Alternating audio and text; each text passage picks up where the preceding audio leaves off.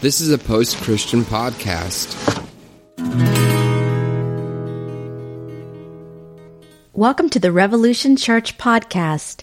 Hello, everybody, and welcome to another episode of Meet Your Congregation, where we do exactly what it's called, is you meet folks from the congregation. Today, it's me and Caleb, as always. Say hello, Caleb. Hello, Caleb.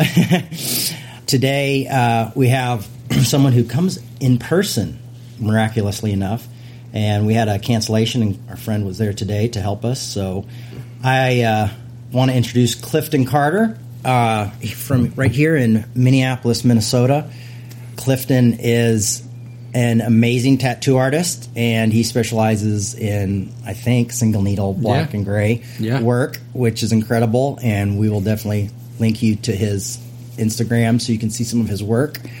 And he's a really smart, intellectual guy, and if you follow him, you'll see in his stories he's got a lot of deep thoughts. But please welcome friend and tattoo artist at Leviticus Tattoo, Clifton. How's it going, man? Hey, I'm good. Thanks for having me, and looking forward to the discussion. Cool.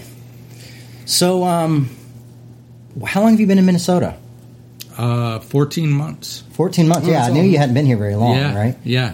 I survived the previous winter. Nice, yeah. Looking forward to this one. Oh, it looks like it's going to be a bad one, yeah. When I came, it did not stop snowing during the summer. Like, it still snowed almost into the summer. How long ago did you arrive? About 6.5 years ago. Okay. Almost 7 years now. All right. Which is pretty crazy because that's how much time I was in Brooklyn, and I didn't think I'd be here that long. Yeah. I was like, I'm going to stay until I'm 40. Yeah. I'll be 44 on the 18th of December. So. Yep. So, Cliff, it's funny because you were telling us earlier, but how did you find out? Well, one, I guess, how did you find out about Revolution? And then two, how did you find out that Revolution was here? Yeah, the whole story is so crazy because I don't remember how I originally found out. I think I was Googling something and I saw a picture of you and you're all tattooed up. And then I Googled you and found you on social media. And then I heard you were doing this like bar and Bible thing. And actually, I love what is that? Bible bar in Brooklyn or yeah, Bible bar in Brooklyn. Alliteration? Yeah, alliteration. Okay, anyway. So yeah, I thought you were still in New York, but my coworker tattooed you. And he shared it in his story, and I saw it in his story, and I was like, "No way! Do you know who that is?" And he didn't, so I gave him the kind of Reader's Digest version of who you were, and that was Colin. Yeah. Over at Leviticus Tattoo, he covered up my first ex-wife tattoo. Yeah, and he did my hand, my cross on my hand. Totally. So anyway. Yeah, I was excited to hear that you were here, and I'd been following you for a while, so I had to, come check out what you were doing. Revolution Church, I didn't know that's what it was called. And I had listened to one of your previous podcasts where you interviewed Henry Rollins and Ron Jeremy. Yeah. And those are the two. This is Radiocast. Yeah. Did you interview Dressen on that one? I did. Okay. Yeah. So I heard those and three. Dressen tattooed me too. Yeah. Oh, that's rad. Yeah. Super cool. Stoked he's like really back in the public eye with his skateboard. Me too. I mean, he's just like taking off. He's like crazy. He's like in Japan all the time. So rad. I love Eric Dressen. So rad. I love his old video parts. Oh, me too. And like we and him chat every now and then on Instagram. He's like a hell of a guy. Like when I was going through my divorce and stuff, he sent me packages full of stuff rad. And like shirts and stickers and hats. He's a really like rare to meet a professional skateboarder, professional tattoo artist who's still like the kindest man you've ever met. Totally. He's definitely that. Yeah. I think maybe Tim Hendricks helped him get into tattooing, and I'm a big fan of Tim Hendricks tattooing. Anyway. Shop talk. Yeah. Yeah. But yeah, it's kind of funny. Like I was getting tattooed and you found out through that. Because that was, somebody had bought me a gift certificate to Leviticus like a year earlier. And I just was like dragging my feet. And finally I was like, you know what? I got to get this tattoo covered. Mm-hmm. Yeah. Finally went in and got something done. But it took me over a year to do it. Yeah. Yeah, it's rad. Timing's nice.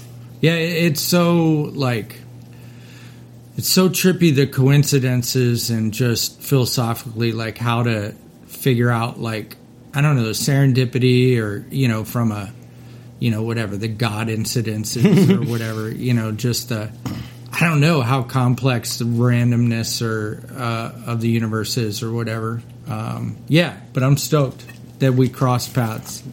And you've been to Revolution at Bryant Lake Bowl. Was this your third time today that you came?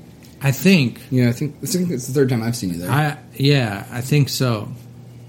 You were talking about Calvinism, so I can't say I agree with you. I'm very critical of a purely deterministic future, although scientifically it's way more tempting. But anyway, I know. Yeah, but because, well, that's why I say I don't care. Yeah. But I'm thankful for recent quantum indeterminacy or whatever. But regardless, I can't say we were determined to cross paths or destiny. Or yes. Yeah.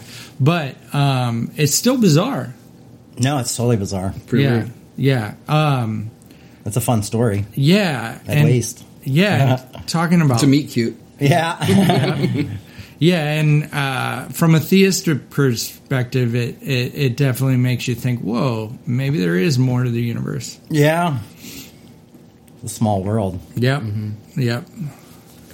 Yeah. Oh, sorry. I was going to ask you what attracts you to coming to the physical church to the bowling alley, I guess. Yeah, especially you're extremely intellectual, and I feel like Revolution's a little bit more like meat and potatoes sometimes. Yeah.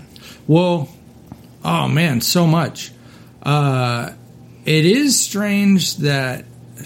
Okay, so first off, Jay, you're skateboarding, punk rock, tattooed, and that's my background. Yeah. So there's this like superficial, immediate like parallel or connection. I grew up Assemblies of God. You did too, right? Yeah. Okay, so I was a teenager, skateboarder, punk rocker, sitting in a small Assemblies of God church in Appalachia, right next to the railroad station and the river, and there were like 2 churches and a liquor store, and that's it. And your dad was in the news, and we prayed for him in our church. And then once again, fast forward, 35 years, and I'm sitting in your living room. And then my wife and I, my ex-wife, we watched Eyes of Tammy Faye Baker, and we were obsessed with that documentary, and we just thought she was the most amazing woman. That was a good one. And then, of course, listening to Radiocast with Ron Jeremy was fascinating. But anyway, yeah, it's really trippy. But I'm at a point where your kind of, not to label you, but your idea of, well, not your idea, but I've heard you mention the agnostic Christian thing. Yeah. And that resonates with me a lot.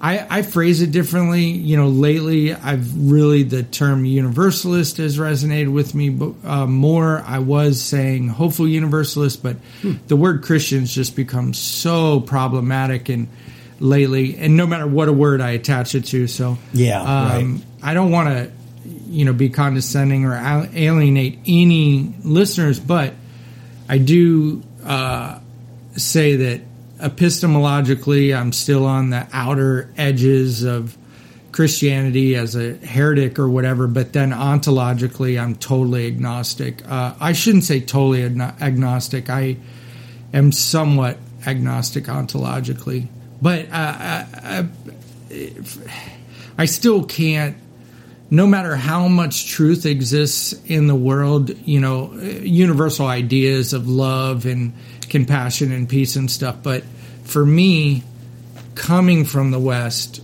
the narrative of Jesus is just so powerful. You were talking a lot about Martin Luther King Jr. And of course, even outside of the West, I think about Tolstoy and Gandhi but anyway, yeah, so there is a lot of reasons why what you're doing resonates with me. And that little theater in the side of a bowling alley, like, it's really a cultural performance art thing. Like the fact that nothing wrong with prayer and meditation, but it's not a contemplative moment, which is cool, and nothing against contemplative moments. But there's no, like, there's no what's that word? Just I guess the ritual. We're not singing. It's just really cool. It's almost a spoken word performance thing. Yeah. Come in. There's this guy on stage on a stool. That kind of you do your talk, and it just feels so interesting and unique to me, for sure. Well, I mean, it's funny because like Mark Maron and probably Mark Maron, the comedian, and Henry Rollins, just spoken word, totally. are kind of like two of my heroes of Absolutely. like speaking. Vallely did that too. Yeah. And I love poetry. Like just whoever, like from Beatniks to Patti Smith to whoever. Like something about, or like I don't know, book tours, or when you go to a gallery or a museum and it's an artist talk. Yeah, I love that stuff. Like me too. Not that I'm at all against the ritual of more traditional ecclesiastical or whatever. I can't even think of the right word. But yeah, I'm not against that stuff. But it's a bit much sometimes. I'm not like as attached to the music or the ecclesiastical approach. And I feel like being that I don't associate that much with Christians, not that they're bad people. They're people, so of course, they're bad on some level and they're great on some level. Have you ever heard that quote? Sorry, tangent. Have you ever heard that quote from that guy that was in a Russian gulag for a while, and he said, if only there was a group of people that the world would be better off without, evil people. But in reality, the line between good and evil runs right down the middle of every person. That's great. Yeah, it's so good. So anyway, I just don't associate with very many Christians. And what you're doing, I feel like anyone could come to it. Which is, I'm dating an atheist, and I really think she only uses that word because of how much Christianity, or specifically Catholicism, hurt her. Mm-hmm. But I feel relatively hopeful that she'll, not for any real reason, but it would be cool if she came with me to Revolution sometime. Mm-hmm. Well, we have plenty of atheists who come. Mm-hmm. Yeah, that's rad. Mm-hmm. That's rad. Mm-hmm. I just heard this podcast about a guy that was doing Christian atheist groups, and I think that idea is really cool. There's that podcast, Unbelievable, that has atheists and Christians. Yeah, I used to listen to that all the time. Yeah. With Chris, what's his name? This is some British guy? Yeah, it's an English podcast. Mm-hmm. Unbelievable. Yeah. That's his theme song. Oh, that's it? Yeah. I think that, I don't want to say anything bad about that podcast. I've gotten a lot out of listening to it and the conversations that he facilitates. He's definitely far, far more conservative than my own personal views. Totally. And he sometimes honestly seems to have a little bit of an agenda behind that. But I will say I do really appreciate the fact that he is actively creating spaces where respectful conversations can be held, even if the host, does have his own bias, and everyone has their own bias. He's so biased. Yeah, he is biased. It's frustrating. Yeah, but he's still trying to facilitate conversations. Yeah, and I'm glad that atheists are on there. But he says that both the atheist and the Christian have even time, but they don't. They don't. I really wish he was less biased, for sure. But for Christians, it's a great podcast. And he says that a lot of atheists listen to it, but it's super biased. It is pretty biased. But it is pretty intelligent on some level. Mm-hmm. Mm-hmm. For sure. Cool. Well, we always ask the question, what, in your experience and engagement with Revolution, what are some things that you think that we could do better at, or that you'd like to see more of, or that we could adjust? Any sort of feedback, positive or negative? Is there anything that comes to mind? It's utter perfection. There's perfect imperfection. Yeah. Yes, we know. Yeah, that's the thing. Here's that $10 bill for me. Yeah. Well, I heard Jay use the phrase unorganized religion, and it's perfect in its imperfection, for sure. And I have no criticism. I mean, I don't know what people's problem is. The room should be full every Sunday, but yeah, that's not a criticism of Revolution. It's just the best kept secret in the Twin Cities. Hey, that's nice. That'd be a good That should be slogan. our tagline. Yeah, Best yeah, kept yeah. secret in the Twin Cities. Totally. We have like a secret knock to get in. Yeah. Oh, It's like a absolutely. speakeasy. Yeah. Secret society. Yeah. Are there any other cities cities? Are there any other churches in the Twin Cities that you also engage with or find any fulfillment out of at all? I know you mentioned, was it a sub plant of Woodland Hills that you were mentioning earlier to me? Yeah, it's so weird. I moved here to do a 9-month unaccredited pilot program seminary through Woodland Hills, and I had read a bunch of Greg Boyd's books and was pretty obsessed for a while.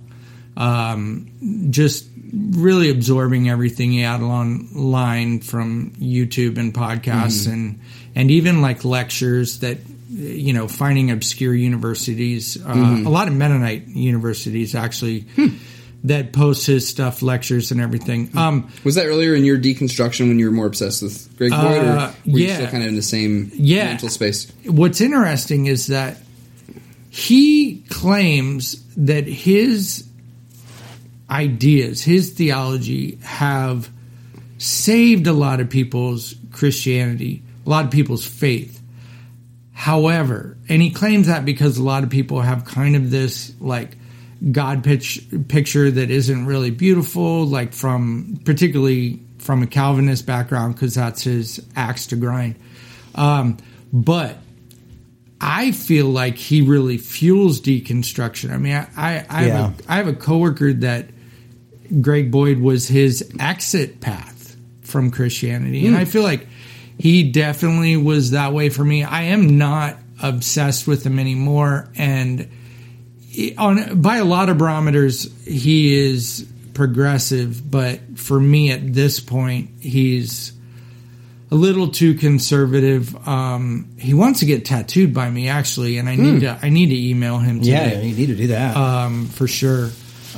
He's a trippy dude. I do like him, and I am fascinated by the way his mind works, but I've definitely grown to disagree with a lot of his stuff, but I still identify as an open theist. We were talking about, my lack of willingness just to subscribe to the idea of destiny.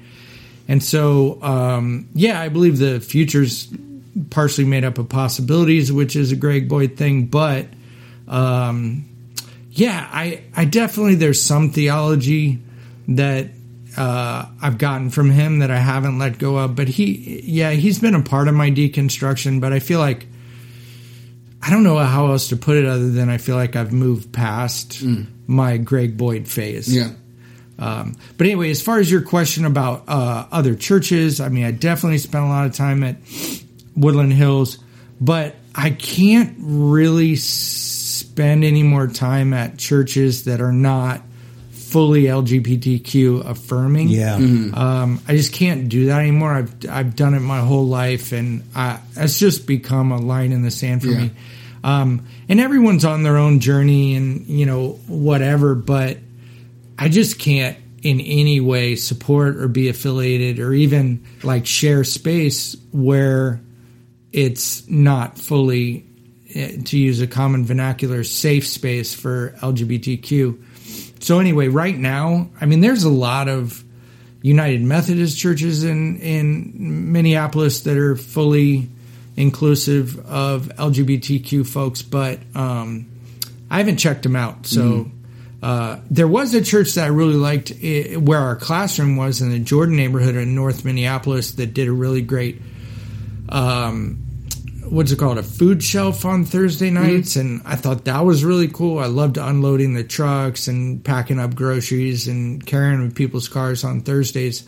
That was really rad. But and actually it was really cool because it's a predominantly African American church in a predominantly African American neighborhood. It's really small, and it's just way different than Woodland Hills. Woodland Hills is essentially a white mega church in St. Paul, which, I mean, it's cool, but that's not really what I'm trying to invest myself in. Well, Clifton, thanks, man, for being on today. Thanks for doing this last minute, and hopefully some... Speaking of God things, it Yeah. just kind of fell into our lap. Yes, Yeah. and hopefully some people will come in. You'll get some followers on Oh yeah, why don't you plug Instagram. plug yourself yeah. on social media?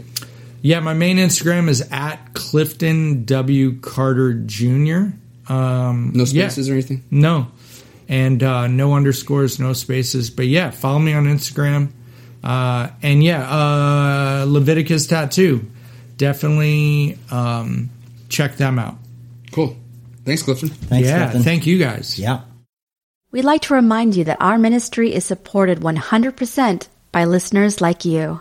To make your 100% tax-deductible donation today, please visit revolutionchurch.com/donate. You can also learn more by clicking the donate section on the website. Hi, I'm Caleb with Post Christian Podcasting. If you enjoyed this episode, you might also like The Sacred Collective. So that's the first, that's like chapter 1 and 2 and 3. Yeah. There's so many questions I can ask. Caleb, do you... I did have a question. This is kind of personal. If you don't want to answer, you obviously don't have to. I was just curious, like, you said you were falling in love because obviously you had committed, or you were in the process of committing to being a nun, and so there was a lot on the line there. And so I'm just curious, what was so strong about your attraction?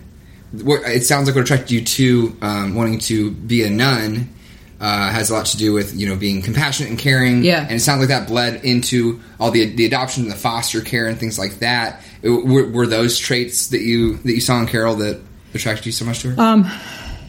She's strong. She's really strong. And all of the values that I have were her exact values, too. And we complemented each other a lot in that, like, she's really practical, and I'm probably more excited. Let's go do this. And so we really balanced each other really well.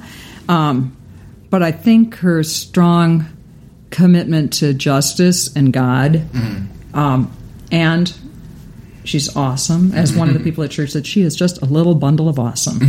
And she is. Agreed. Yeah.